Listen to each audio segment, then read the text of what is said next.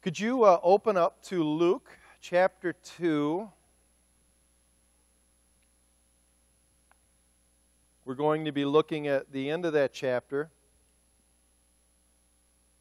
So we're going to look at verses 39 to 52 of Luke chapter 2. If you could open up to that.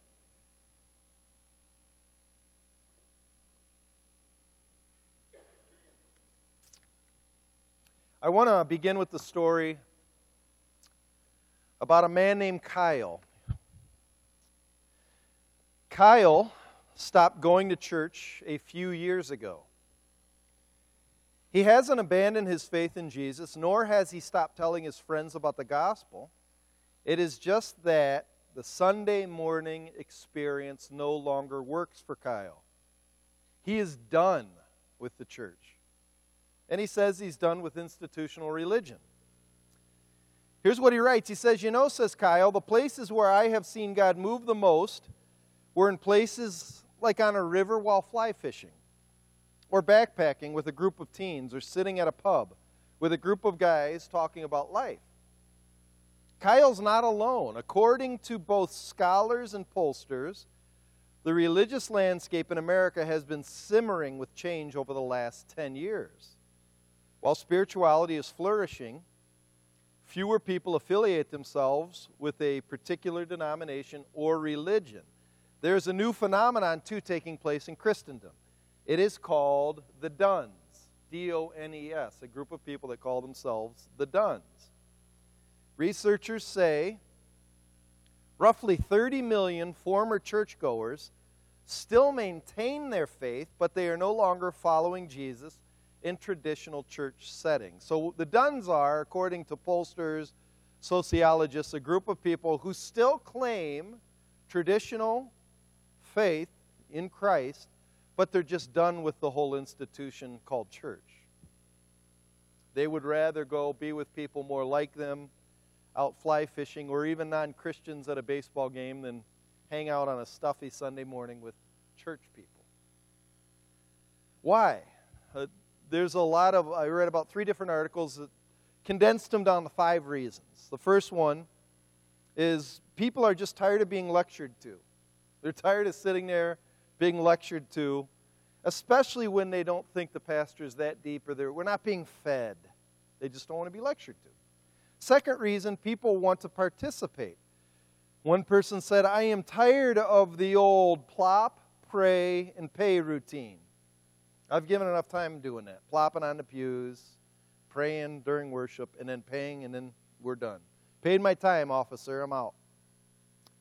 Third reason is people want more openness to doctrine and belief.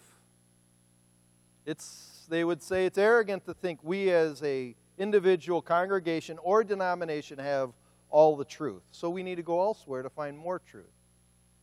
The fourth one is people are just tired of authoritarian structures, top-down rulership and being underneath the authority. And then the fifth reason is church, to some people, seems more about just maintaining a tradition, just keeping the doors open and really fostering connection with the living God. Those are the 5 reasons pollsters or researchers would say. I think there's a lot of legitimacy to that. I think there's also 2 more reasons that aren't necessarily expressed by the people they research. And I think these 2, it's because they're kind of embarrassing. I think one of the reasons there's a wide group of people leaving church is we don't like getting involved in other people's lives anymore. It's messy. It's exhausting.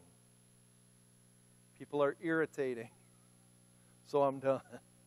And I think the second reason is consumerism. It really is a part of us. What consumerism does, it's always looking for the best option. Especially on the weekends, there's so much to do. So many more exciting options than, being stuck in church on Sunday or go to a home fellowship group. There's more exciting things to do. They say the primary ages of the Dones are people from the ages 35 and younger, mostly. And the trend will keep increasing because traditional habits are being laid by the wayside. What are traditional habits? going to church, being with family, having lunch dinners with families. Now they're being replaced by sports, big television shows, and doing fun things with friends. But in our next reading here in Luke, we're going to find a different world than the world we live in today. Really, there's a different mindset where tradition, community, respect for elders, and authority was the norm. It mattered, actually. We're going to also find a 12-year-old boy named Jesus who thrived in this culture. He thrived in it. This is really the only substantial information we have about Jesus being in his younger years. There's some legends that Jesus as a boy would take clay and blow on it and birds would fly. But the New Testament doesn't give us any stories like that. This is really the only story we have of Jesus from the time he was born to 30 years of age where he's baptized for his public ministry. So it's really called the silent years of Christ. And this is a little, what they'd say, little peek into what he was like as a boy, as a teenager, as a young adult. The title of this is The Boy Wonder, just kind of banking on this, the Batman theme, but the title of this is The Boy Wonder because he's amazing. Jesus is always amazing. We're going to start in verse 39, chapter 2.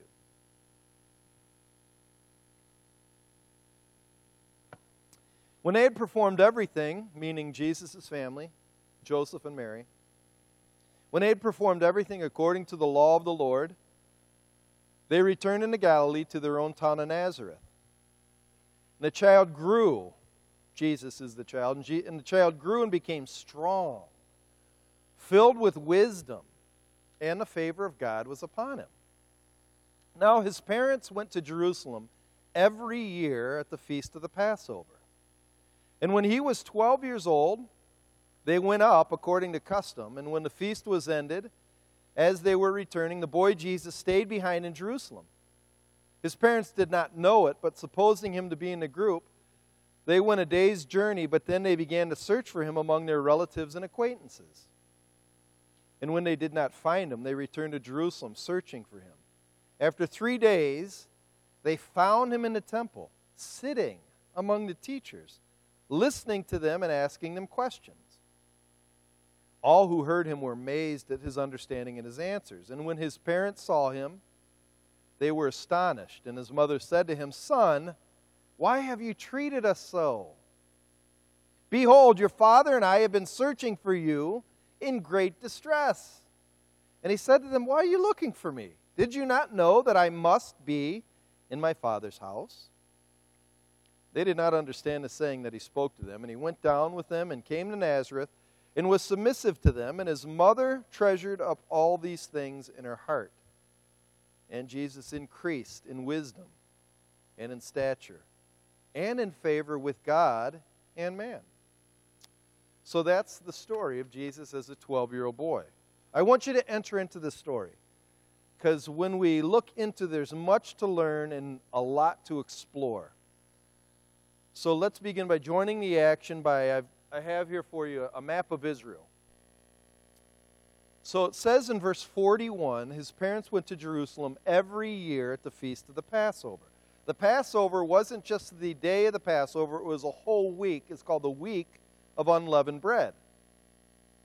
It was a long event. It took 5 days of travel through some incredibly difficult terrain. So you start up in Nazareth, and you go through the grassy lands, and you go down to the Jordan Valley, all the way by the Dead Sea. Jericho's right there in the corner of the Dead Sea, and then up to the Rocky Mountains to Jerusalem.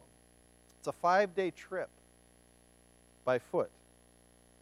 So they usually would go with a caravan, is what most scholars would say. Families in the town of Nazareth would get together, and they'd all travel together down the Jordan Valley.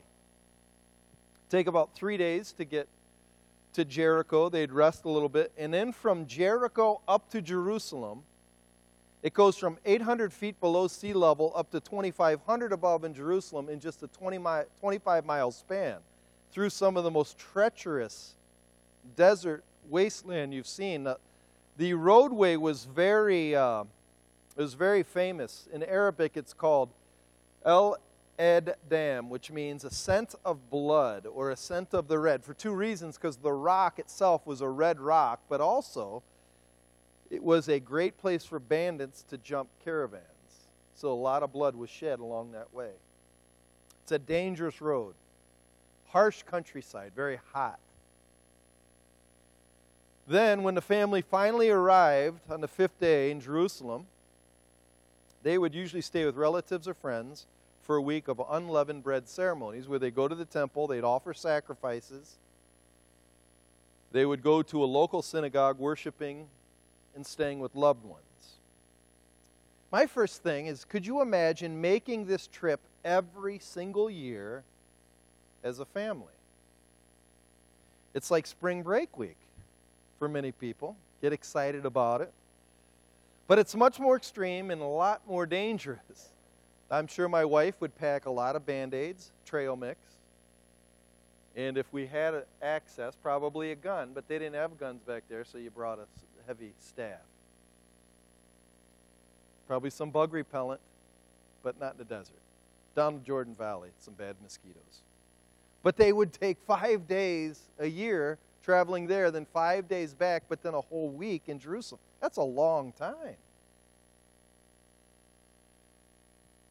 I have one observation.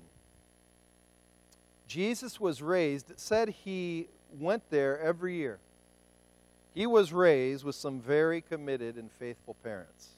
Some Jewish scholars taught that the early pilgrimage was only required from the males in the house, but apparently Jesus' whole family, including his mother and sisters, also went. So I would say the things of God were priority to the family Jesus was raised in. My question is, are they to yours? Because I find that good parenting makes God a priority. In a way you can measure priority is by sacrifice. What costs you the most means the most to you. What costs you the most means the most to you. And this must have cost a lot of time to go there every year. Parents now today are really spending an awful lot of time, and they're in a complete frenzy for our kids to be proficient in sports and extracurricular, how do you say that? Curricular activities. It's a hard word to say 5 times fast, Carol. Try that. We sell the farm to help our children succeed in popular arenas, but having them learn about God and taking time out for God, it's usually for those of us who have time left over after we've done all the extracurricular. One thing as a family we've tried to do, and we're not that good at it because we get sucked into, there's a lot of pressure to be accepted and to do what everybody else is doing. But we've tried to give compensatory time to God. What compensatory time means, if we send our child to a sports camp, we try to send our child also to a snow camp, mission trip in the summer. If we send our kids to weekly practices, we try to send our kids to weekly Bible studies. Compensatory time. I think the reason so many of our youth are done, that Dunners are it's a big movement, is because they have not learned to sacrifice from their mom and dad, making those big sacrifices. The statistics bear this out. Children who stay with God have been raised in a home where God is priority. Specifically, if you really want to get into the details, where the father treats God with significance. Then the kids usually follow. Is this true in your home? That's just a good question to ask. Do you do compensatory time? What does most of your money and your children go to? So let's continue with the story because it gets intense. It ramps up. Look at verses 43 to 46. And when the feast was ended, the Passover feast, so there for a whole week, as they were returning, the boy Jesus stayed behind in Jerusalem. His parents didn't know it. Why didn't they know it? Because of caravans. Most people would say the dads and the boys, the older boys, would stay behind to make sure all of the mules, the luggage, and the women and children would go first. So maybe, Jesus was 12, maybe Joseph thought Mary had him, or maybe Mary thought Joseph had him. Whatever the way, they said the parents didn't know he stayed behind. Verse 44. But supposing him to be in the group, they went a day's journey, but then they began to search for him among their relatives and acquaintances. And when they did not find him, they returned to Jerusalem searching for him. I mean, could you imagine being Mary? 3 days he was lost, and they did not find him. Have you ever lost a child like in a big store when he's small? I left the kid behind at snow camp one time. The parents were kind of upset. They were a little upset. Last week I lost my dog for an hour. Drove me crazy. Did he get hit by a car? Did he get stolen? What if his foot got caught in one of Pastor Derek's coyote traps? See? What if that black bear spotted in Berrien County ate him? Those thoughts just shoot through your mind. I am sure, could you imagine what Mary's thinking about Jesus, especially on that road from Jericho up to Jerusalem? Did he get caught by bandits? Did he get traded like Joseph was? Thrown into a cistern and traded some Arab traders? Where's Jesus? So you know his mother was a little distraught. And when we get in the middle of verse 46, it says, they found him. Where was he? Well, they found him in the temple. Found him in the temple. What was he doing? Sitting. He was sitting, just hanging out. What? Jesus. It reads, he was among the teachers, listening to them and asking them questions, but his mom was still ticked, regardless if he's talking to all of these scholars. Look at verse 48. When his parents saw him, they were astonished. His mother said, "Son, why have you treated us so? Behold, your father and I have been searching for you in great distress. We are mad," is what she's saying. "We're going to kill you when you get home, boy." Grounded for 17 years. I think they grounded him for 18 years. He wasn't in ministry till he's 30. She had every right to be ticked. Didn't Jesus even care about how his parents felt? Didn't he know they might have considered him dead? Apparently not. In fact, he turns the tables on his parents and sort of gets a little upset with them. Look at verse 49. He says, "Why were you looking for me? What's the big deal? Did you not know I'm to be in my Father's house?" They didn't understand this at all. I wouldn't have either, actually. It says in verse 50, and they did not understand the saying which he spoke to them. So just think a second. What is a 12-year-old boy doing? Because if I was a 12-year-old boy, I'd be clinging to my dad if I knew we would be heading back home. What was he doing? He's engaged in the teaching of old religious men, and he was sparring with them on matters of law and doctrine. What 12-year-old boy does this? I mean, really cares about the things of God. He's got plenty of time, doesn't he? Doesn't he have plenty of time to worry about the things of God? At least till he's 30. It's time to play now. And not only that, he was pretty smart. It says in verse 47, and all who heard him were amazed at his answers. They were amazed. And so to me, for a young kid, this is shocking. Instead of finding the temple in Jerusalem as a place of dead and stuffy religion, full of old men arguing nonsense, he calls this place made of stone and 1,000 years of traditions his Father's home. It's where my Father's home is. It's so different than the way we look at church, or even I think we even cause our kids, you just got to suffer through. You got to come to church, kids. As if it's a burden to be with the people of God. One writer said about this statement, his Father's house, he says the notion of household in the Greco-Roman culture was not only a designation of place, but also of authority. Jesus is in the temple, the locus of God's presence, but he is there under divine compulsion, engaged in teaching. The point is that he must align himself with God's purpose, even if this appears to compromise his relationship with his parents. So in other words, God's will and purpose mattered more to Jesus than pleasing his earthly parents. God's will and purpose mattered more to Jesus than fly fishing in the Sea of Galilee.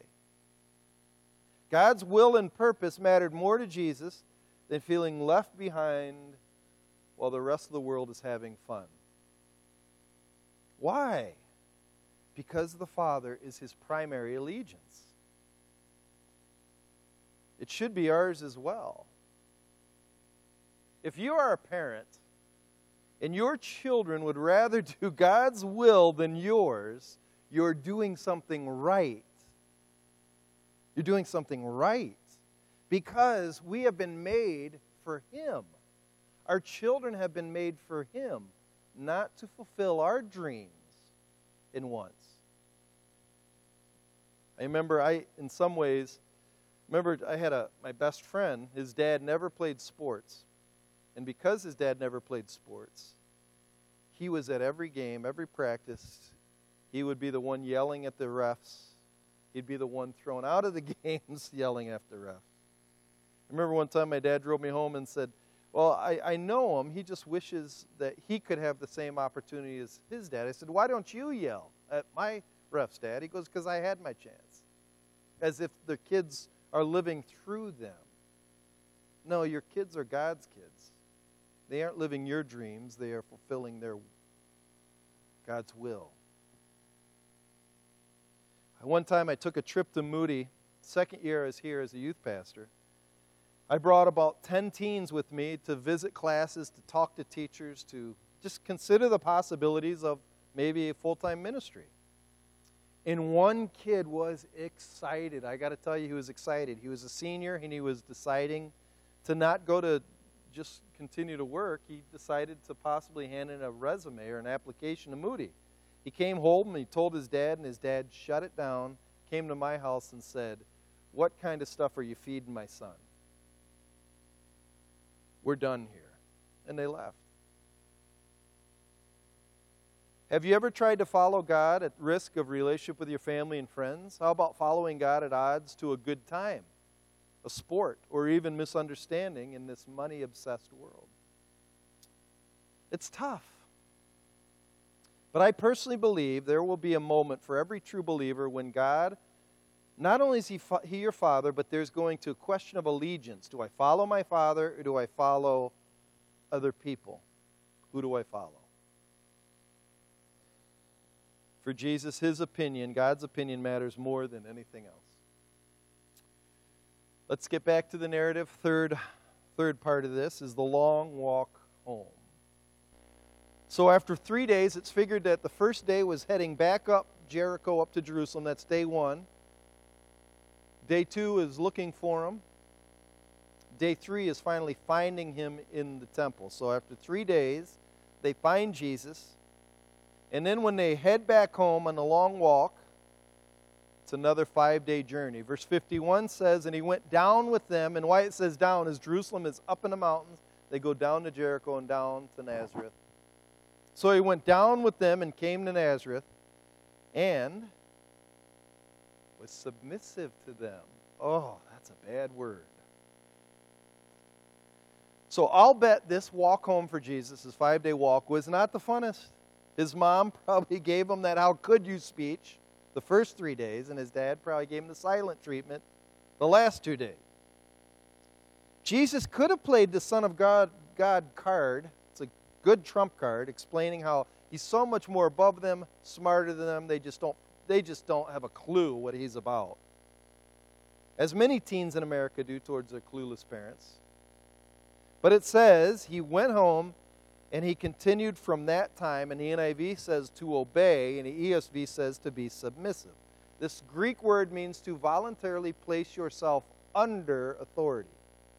Voluntarily place yourself under authority. And some question, how long was he submissive? His public ministry wasn't until 18 more years. Was it 18 years? Was it just another 5 years? They don't know, but the key is he went home. And he enjoyed it. And I'll show you why in a second. To me, this is an amazing example for all of us. The smartest person in the world submitted to those who are clearly less intelligent and aware of his purpose. People don't do this. If we think we are smarter than others, we want to lead, teach, and rule, or we just leave. We just exit. Because everybody else back that I left, they're Neanderthals. They're just not as smart as I am. We pour out contempt on those who are beneath us, and this is really prevalent in college kids who come back home. I learned a lot from my college professors in ethics and philosophy, so mom and dad, you keep learning from that Baptist pastor. Not too smart.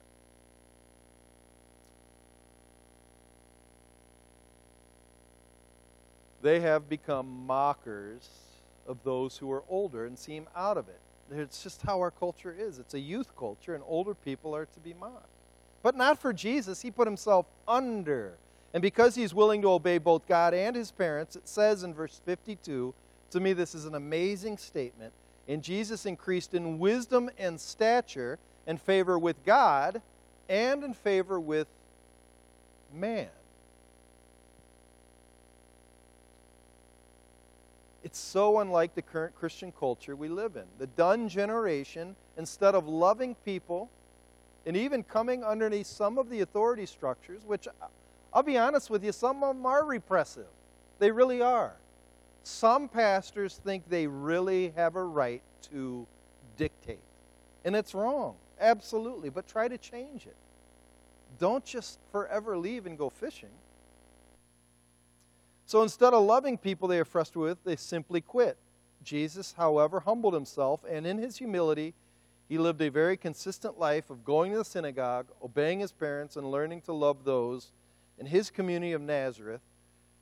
People he was infinitely smarter than. You got to realize he's infinitely smarter than all of them. But he stayed. Jared and I were talking about there's a new phrase called leaning into or out of.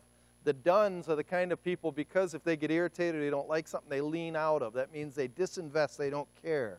Leaning into means you enter into. Jesus was always leaning into community with people in Nazareth, with his parents, with neighbors. He wasn't leaning out of being smug and just better.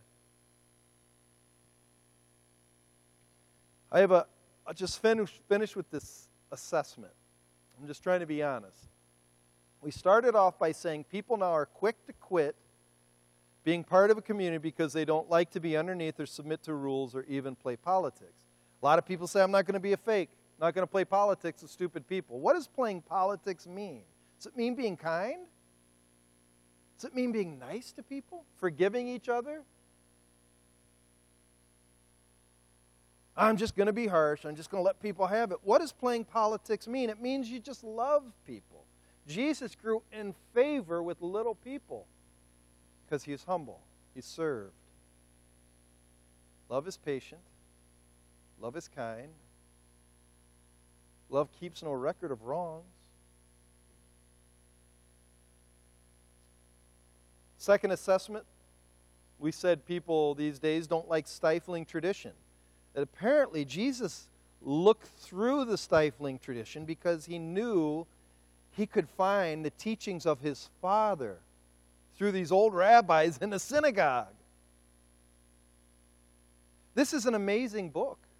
And sometimes it's not presented with any kind of eloquence or excitement, but it is the very Word of God given to us. That God himself longs to communicate with you, and this is one of the prime ways he does that. Another observation, people today don't go to church necessarily because it's the least attractive of available options. However, Jesus and his family traveled 5 days to go to the temple where all they did is offer sacrifices, prayers, and hang out with family. That's sort of boring. Why did they do it? Because God's customs, culture, desires mattered. When people choose to quit, they no longer have influence. When people isolate, they have no chance to learn from others in humility. I think one of the biggest things we could ever learn is not intelligence, not argument, but humility. Humility. Learning to love people we think are less than us. Because God sure loved me. And I'm kind of smaller than him. Kind of. When people simply do their own thing alone, like fishing, hiking, or staying home watching birds circle in silence on a Sunday morning, they are communicating that loving others is not that important. And I'll just say this, don't give me that bowl that getting a beer at the pub or hanging out at the golf course is real community. It is easy to love those who are just like you. It's easy to love those who are exactly like you. That is why God chose the church body to display his greatness. When we love those who are nothing like us and still care, we are communicating a completely different ethic. It's called unconditional love. We love because God first loved us while we were yet sinners. We were not attractive when Jesus first loved us. Unconditional love is displayed not in hanging with those just like me. It hangs in there with messy people. I just want to end with this question, thinking about,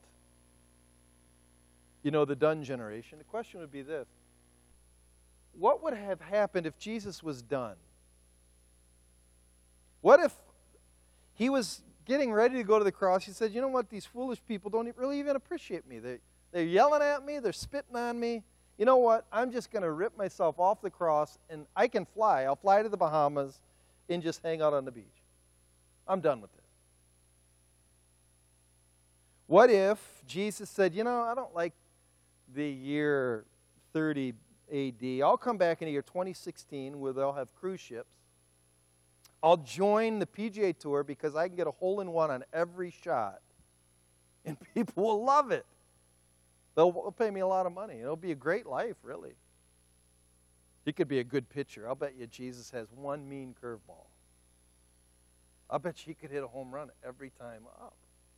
Now then he could really display his greatness. And everybody listen, because he'd have a 100% batting average. Nobody ever did that. This guy's got to be something else.